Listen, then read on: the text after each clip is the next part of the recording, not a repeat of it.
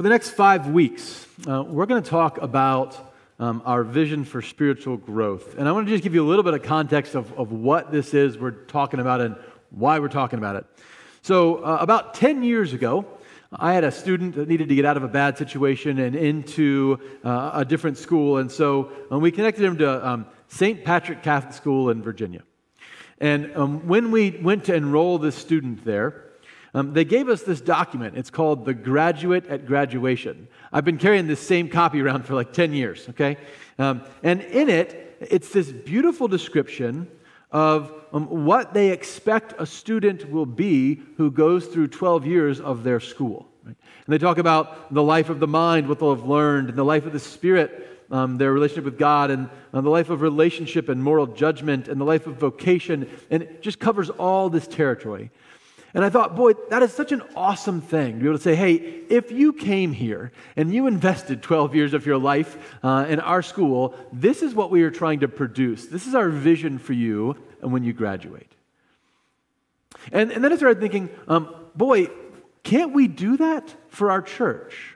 Can't we, for our church, say, hey, if you're here with your child and they grow up in our church, we have a sense of where we want them to be and what we want their spiritual life to look like. And we've always had this, right? We've had it in our minds, but we actually have like written it down and put a lot of thought and effort into it. And we're calling it our spiritual roadmap. And it's really quite simple. It's going to talk about 5 categories of the spiritual life: experiences, relationships, biblical knowledge, spiritual habits, and worldview. And we are suggesting that if a child grew up through our church, this is where we hope they would go. This is our vision for that child by the time they finish their time with us, right? By the time they graduate and leave for college or whatever is the next step for them. You're going to talk a lot about this, okay? But I want to make 2 quick points about it. The first is, we do this in every other area of our life, right? If you get on the swim team, we have expectations of what it means to go from level 1 to level 2 to level 3 in swimming, right? I mean, level 1, you got to be able to blow bubbles in the water, and level 10 is like the 1,000-meter butterfly or whatever, right? And we have this for regular school, right? You go to school, and we expect that you're going to learn some science and some history and some math and some English. And we can articulate that pretty clearly. I think it's just as important that in the church we articulate where we want our kids to be, what we want them to be growing into. So that's what this is about, okay? The second point I want to make about this is, this isn't just for our kids. It's designed with them particularly in mind, but we want to suggest that those 5 categories of the spiritual life: experiences, relationships, biblical knowledge, spiritual habits, and worldview, are relevant for all of us.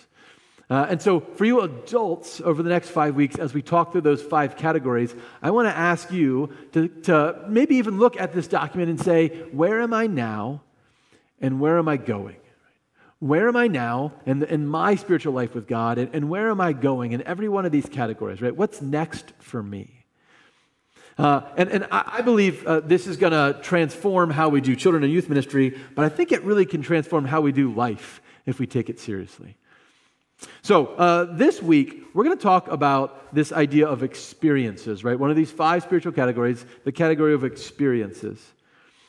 And I want to share a reading somebody sent me from a death doula named Sarah Kerr. And just as an aside, if you've had a baby in the not too distant past, a doula is, the word comes from the Greek word doulos, meaning slave or servant, and it's someone who assists you in the birthing process. They're not the midwife, they're not the doctor, but they're there just to help you along and make it as special a process for you as possible, right?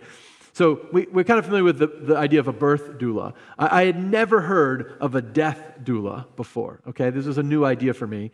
And somebody emailed me this quote from this death doula, and her job basically is to help people transition at the end of their life rather than at the beginning. And so I'm going to read part of what Sarah Kerr says. She says, for an expected death, when someone dies, the first thing to do is nothing. Don't run out and call the nurse. Don't pick up the phone. Take a deep breath and be present to the magnitude of the moment. There's a grace at being at the bedside of someone you love as they make their final transition out of this world. At the moment they take their last breath, there's an incredible sacredness in the space. The veil between the worlds opens. We're so unprepared and untrained in how to deal with death that sometimes a kind of panic response kicks in. They're dead. We knew they were going to die. So their being dead is not a surprise. It's not a problem to be solved. It's very sad, but it's not cause to panic. If anything, their death is cause to take a deep breath, to stop, and to be really present to what's happening. If you're at home, maybe put on the kettle and make a cup of tea. Sit at the bedside and just be present to the experience in the room. What's happening for you? What might be happening for them? Tune in to all the beauty and magic. Pausing gives your soul a chance to adjust, because no matter how prepared we are, a death is still a shock. If we kick right into doing mode and call 911 or call the hospice, we never get a chance to absorb the enormity of the event. Give yourself 5 minutes or 10 minutes or 15 minutes just to be. You'll never get that time back again if you don't take it now. After that, do the smallest thing you can. Call the one person who needs to be called. Engage whatever systems need to be engaged, but engage them at the very most minimal level. Move really, really, really slowly, because this is a period where it's easy for the body and soul to get separated. Our bodies can gallop forwards, but sometimes our souls haven't caught up. If you have an opportunity to be quiet and be present, take it.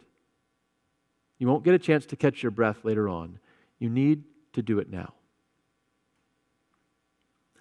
I think that's really beautiful. Really a beautiful idea of what to do in those moments where we expect someone to pass and the expected death happens. And as I'm listening to Sarah Kerr and those words, I keep coming back to the words of Psalm 46, where God says, "Be still and know that I am God." Be still and know that I am God. Just be with me. Stop doing and just be with me. Experience my presence. I thought about the story of the death doula as we were reading this passage in the Gospel of Luke. And because Jesus is on his way to do a healing, and it turns into something else.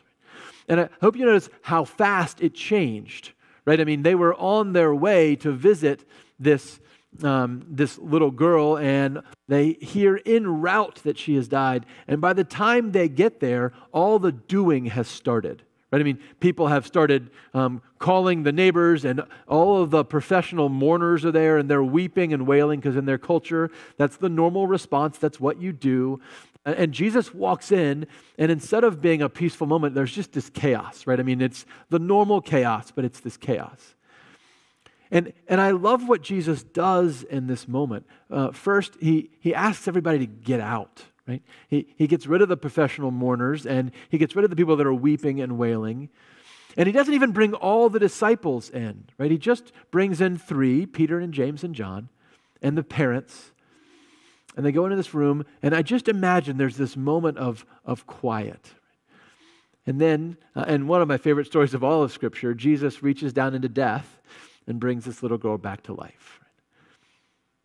And I love this idea that Jesus recognizes in that moment what everybody needs is some experience of God. Notice what he doesn't do. Jesus doesn't make this a big show.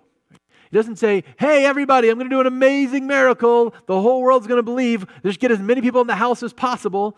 No, he says, "No, let's make this kind of private." But I still think some people need to be here. Right? He could have gone into the room by himself and come out and told everybody what happened. He didn't do that, right? He could have snapped his fingers from a distance and healed the little girl. He didn't do that either, right? He knows that family and his disciples need the experience of that miracle, the experience of God's presence in a way they never imagined God's presence could work in their life. And again and again, this is how Jesus tends to work, right? He tends to take his disciples into these incredible encounters with God. He's not interested about them just knowing information. He wants them to encounter the living God in himself. Be still and know that I am God.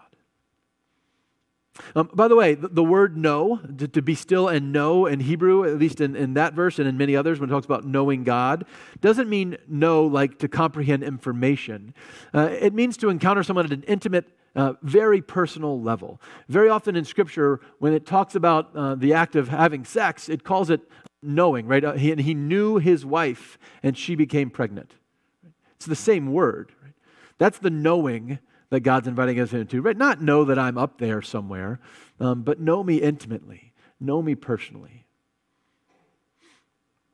On Wednesday nights, we just finished a series talking about the call to be a spiritual minority, and one of those nights we said part of our job is to invite the church back into a deeper relationship with Jesus, and I think really fundamentally to invite the church back to encounter Jesus. I hope you've heard me say this before, but the most impactful sermon I ever heard from a youth leader was from my friend Sheila Fife, who said that you can miss heaven by 18 inches. 18 inches is the distance between your head and your heart. And it's possible to miss heaven by just that much, right? I know all about God, but I don't know God. And the invitation for the church is to have more than just head knowledge of God, but a heart encounter with the living God who shows up in Jesus Christ. There is this crazy idea in Scripture, that God actually wants an encounter with us. God wants us to experience Him. And we see this in the story of Moses, right? Where they're having a conversation about God's presence, and Moses says, if you're not going to be with us, don't even send, let's just be done with this whole experiment, right? Because the only reason this is going to work, God, is if you're with us, if we feel you in our midst, if something is different than everywhere else in the world because you're here. Today, as you walked in, you should have gotten a little handout in addition to your bulletin, and it looks like this, yeah? And I just would love you to take it out for just a moment. As we thought about our spiritual roadmap, this idea of experiencing God was overwhelmingly important for us. And so this is just a breakout of this particular topic based on all these different ages. But I just want you to notice something. I want you to notice the first item on every one of those age groups. For babies and toddlers, we hope they'll hear that God loves them, right? For preschoolers, we hope they'll understand God's love for them. For elementary age students, we hope they'll accept Jesus as their Lord and Savior, understand that as a Christian they are a Christ follower. Middle school students, we hope they'll publicly profess their faith in Jesus. That's confirmation or some other way. High school students, we hope they'll regularly recommit their lives to Jesus. It's a really intentional decision for us to place that as an experience. You know, we're not saying we hope that they will believe that Jesus is God.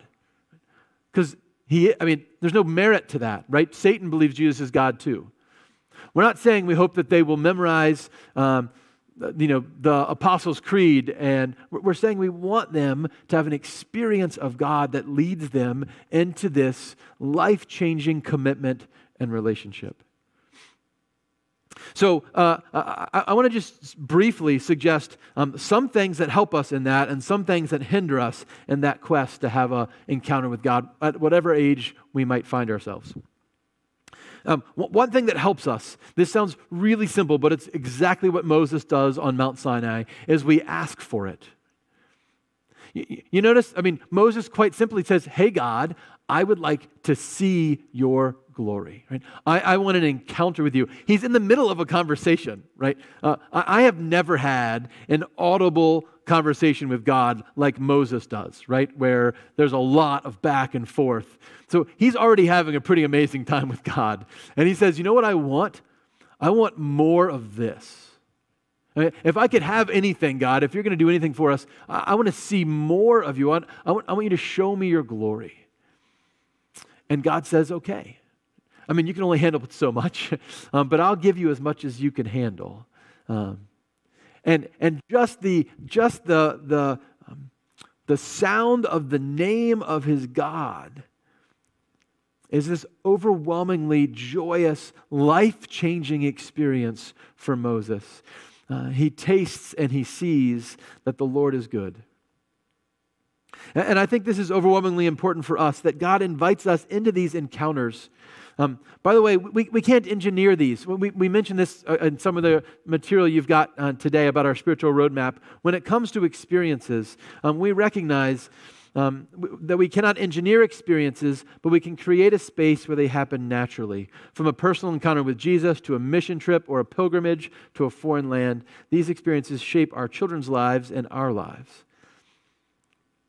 I've shared with you a number of times that one of the most impactful experiences for me was as a high school student. My mom and my youth director got together and forced me to go to a week-long camp in Montreat, North Carolina, where I think really for the first time I experienced the personal nature of God's love for me.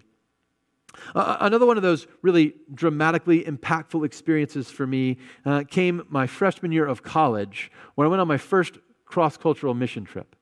There was a group of Presbyterian campus ministries throughout the Triangle area. So we had people from UNC and Duke and NC State and Elon and all these schools, and all these Presbyterian students came together, and we would do these mission trips around the world. And so this particular time, we went to Nuevo Laredo, Texas. And we stayed in a place called Peniel, which I had no idea what Peniel meant. It was really, I think, a life-changing experience for me.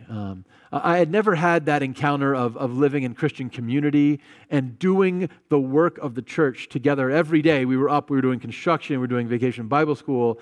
And I showed up with largely people I didn't know. I mean, some of them were Tar Heels, for goodness sakes, and yet somehow God still loved them. I don't, the mysteries of God are beyond me. But and we had this amazing camaraderie and connection, and every night we'd worship together and talk about our day, and we'd talk about where we saw God. And every day it was like the next day I had more encounters with God, and the next day and the next. It was almost like there was a lens over my eyes that God was peeling off so I could see how He was at work in the people I was living with and the people we were serving and in the ministry we were partnering with and in the kids on the street. And I didn't realize until the end of that week that Peniel means the face of God. Right? It comes from the story of Jacob wrestling with the angel. He wrestles with the angel at Peniel, right, where he sees the face of God. But for me, that was an opportunity to see God again and again and again. And it was quite literally life-changing for me. And I think it launched me into the career and the ministry path that God had for me, because I said, I want more of that, right? I want more of that experience of God. So sometimes we can just ask for it, right? We can just place ourselves in a situation where we might encounter God and say, God, I want you to show up. I want to see more of you. There's also a risk for us, and the risk for us is that we would satisfy our need for God with something else. I used to be a huge fan of soda, and I drank a lot of soda. I mean, I could drink like a 2 liter of soda in a day, right? Which sounds gross because it is gross, yeah. And one of the things I noticed, I would go to a restaurant, right, and I would just get refills of Coke, just give me another Coke, keep them coming. Because I thought, well, if I'm paying $1.50 for this fountain drink, I'm going to get my money's worth. And one of the things I realized over time was it didn't ever make me stop being thirsty. Right? You had this experience with soda?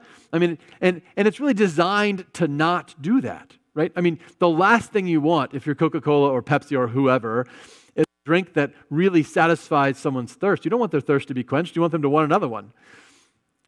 I drink a lot of water now, which is super boring, but 1 glass of water will do it for me, right? I mean, 1 glass of water and I'm not thirsty anymore, instead of 4, 5, 6 glasses of soda. And what I realize is there are so many places in our life where we're invited to fill our thirst with soda. Right? I know that God has created you to need the beauty and the grandeur of His creation, and that what will quench that thirst is to go out and look at a mountain or a river, or to go see the ocean, or to go watch a sunrise. But sometimes we just go for the soda version of it and we watch some television. I know that God has designed me for the the incredible intimacy that comes from loving relationships with people that I'm in covenant with. But sometimes we just go for the soda version of it, right? And we watch TV or go to websites and look at stuff that is not of God's will for us because it's fast and it's easy. I know God has designed me for the incredible feast of the presence of God. And so often in Scripture, God's presence is described as feasts, right? These incredible meals. And I know the beauty of a home-cooked meal with family, but sometimes we say, I don't have time for that. Let's just do McDonald's, right? And so I think this is why Jesus says, I am the living water. I am the bread from heaven. I am the thing that will satisfy you. What you need is more of me. What you need is more of an experience of my life and your life. The experience of God is not something that comes cheaply or casually. And it's easy for us to say, boy, I want to engineer an encounter with God. We can't do that. What we can do is say, God, I know that what will meet the needs of my heart is your presence in my life. And so, God, please show up. And I will try to make space in my life for you. And I will come to worship on Sunday morning. And when I'm called, I will show up in relationship with other Christians, or I will do missions to the poor, or I will, whatever it takes, God, because what I need in my life most of all is you. And I believe that God's goodness and His presence shows up to us in those extraordinary moments, the Mount Sinai mountaintop experiences, the mission trips to a foreign country. But it also shows up for us in the moments of our ordinary lives. I had an awesome time with God last night flying home on a plane, listening to worship music and watching the moon over the city of Chicago. And I just felt like, holy moly, God, you are amazing. I cannot believe I get to know you and love you. And I believe God shows up in our worst moments. I believe that even in the most difficult seasons of our life, we can have an encounter with the presence of God that exceeds the most we ever imagined was possible. And I come back again and again to one of our favorite scriptures, Psalm 23, where David says, the Lord is my shepherd, I shall not want. He makes me lie down in green pastures. He leads me beside still waters. He restores my soul. He leads me in paths of righteousness for His name's sake. The experience of God, right? Listen, even though I walk through the valley of the shadow of death, I fear no evil, for you are with me. Your rod and your staff, they comfort me. You prepare a table before me in the presence of my enemies. You anoint my head with oil, my cup runneth over. Even in the presence of our enemies, right? Even in the worst, darkest moments of our lives, it is not the case that God makes all that go away, right? But God wants to be present with us. If we invite that presence and we say, God, I want more of you, I believe He wants to show up. Right? So I just want to ask you today, where are you now and what's next? Where are you now in your encounter and your experience with God? Do you have a head knowledge of God or a heart knowledge of God? Do you know about Him or do you know Him? And if you've never had that life-changing encounter, I want to invite you to say, God, please, if you're really there, show up and let me know it. And if you've had that before, I want to ask you, like Moses, to say, God, I want more of you. You're the only thing that can quench my thirst. Will you pray with me? Heavenly Father, we are reminded today of the incredible invitation of our Savior Jesus to go with Him into the most extraordinary places, the ordinary moments, and the mountaintops, and even those places of darkness and death. And we thank you, Lord, that even in those moments, the experience of your presence, the reality of your love and your grace is so profound that sometimes we get to see death turn back into life. And every time we are reminded of your promise of resurrection hope, that the worst the world can throw at us is just a foretaste of the incredible goodness that will come when your kingdom arrives in its fullness. So, God, we pray today that you would give us that foretaste of your goodness in every aspect of our life, and we pray that we would have the privilege of tasting and seeing that you are good, of being still and knowing that you are God. In the name of the Father, and the Son, and the Holy Spirit we pray. Amen.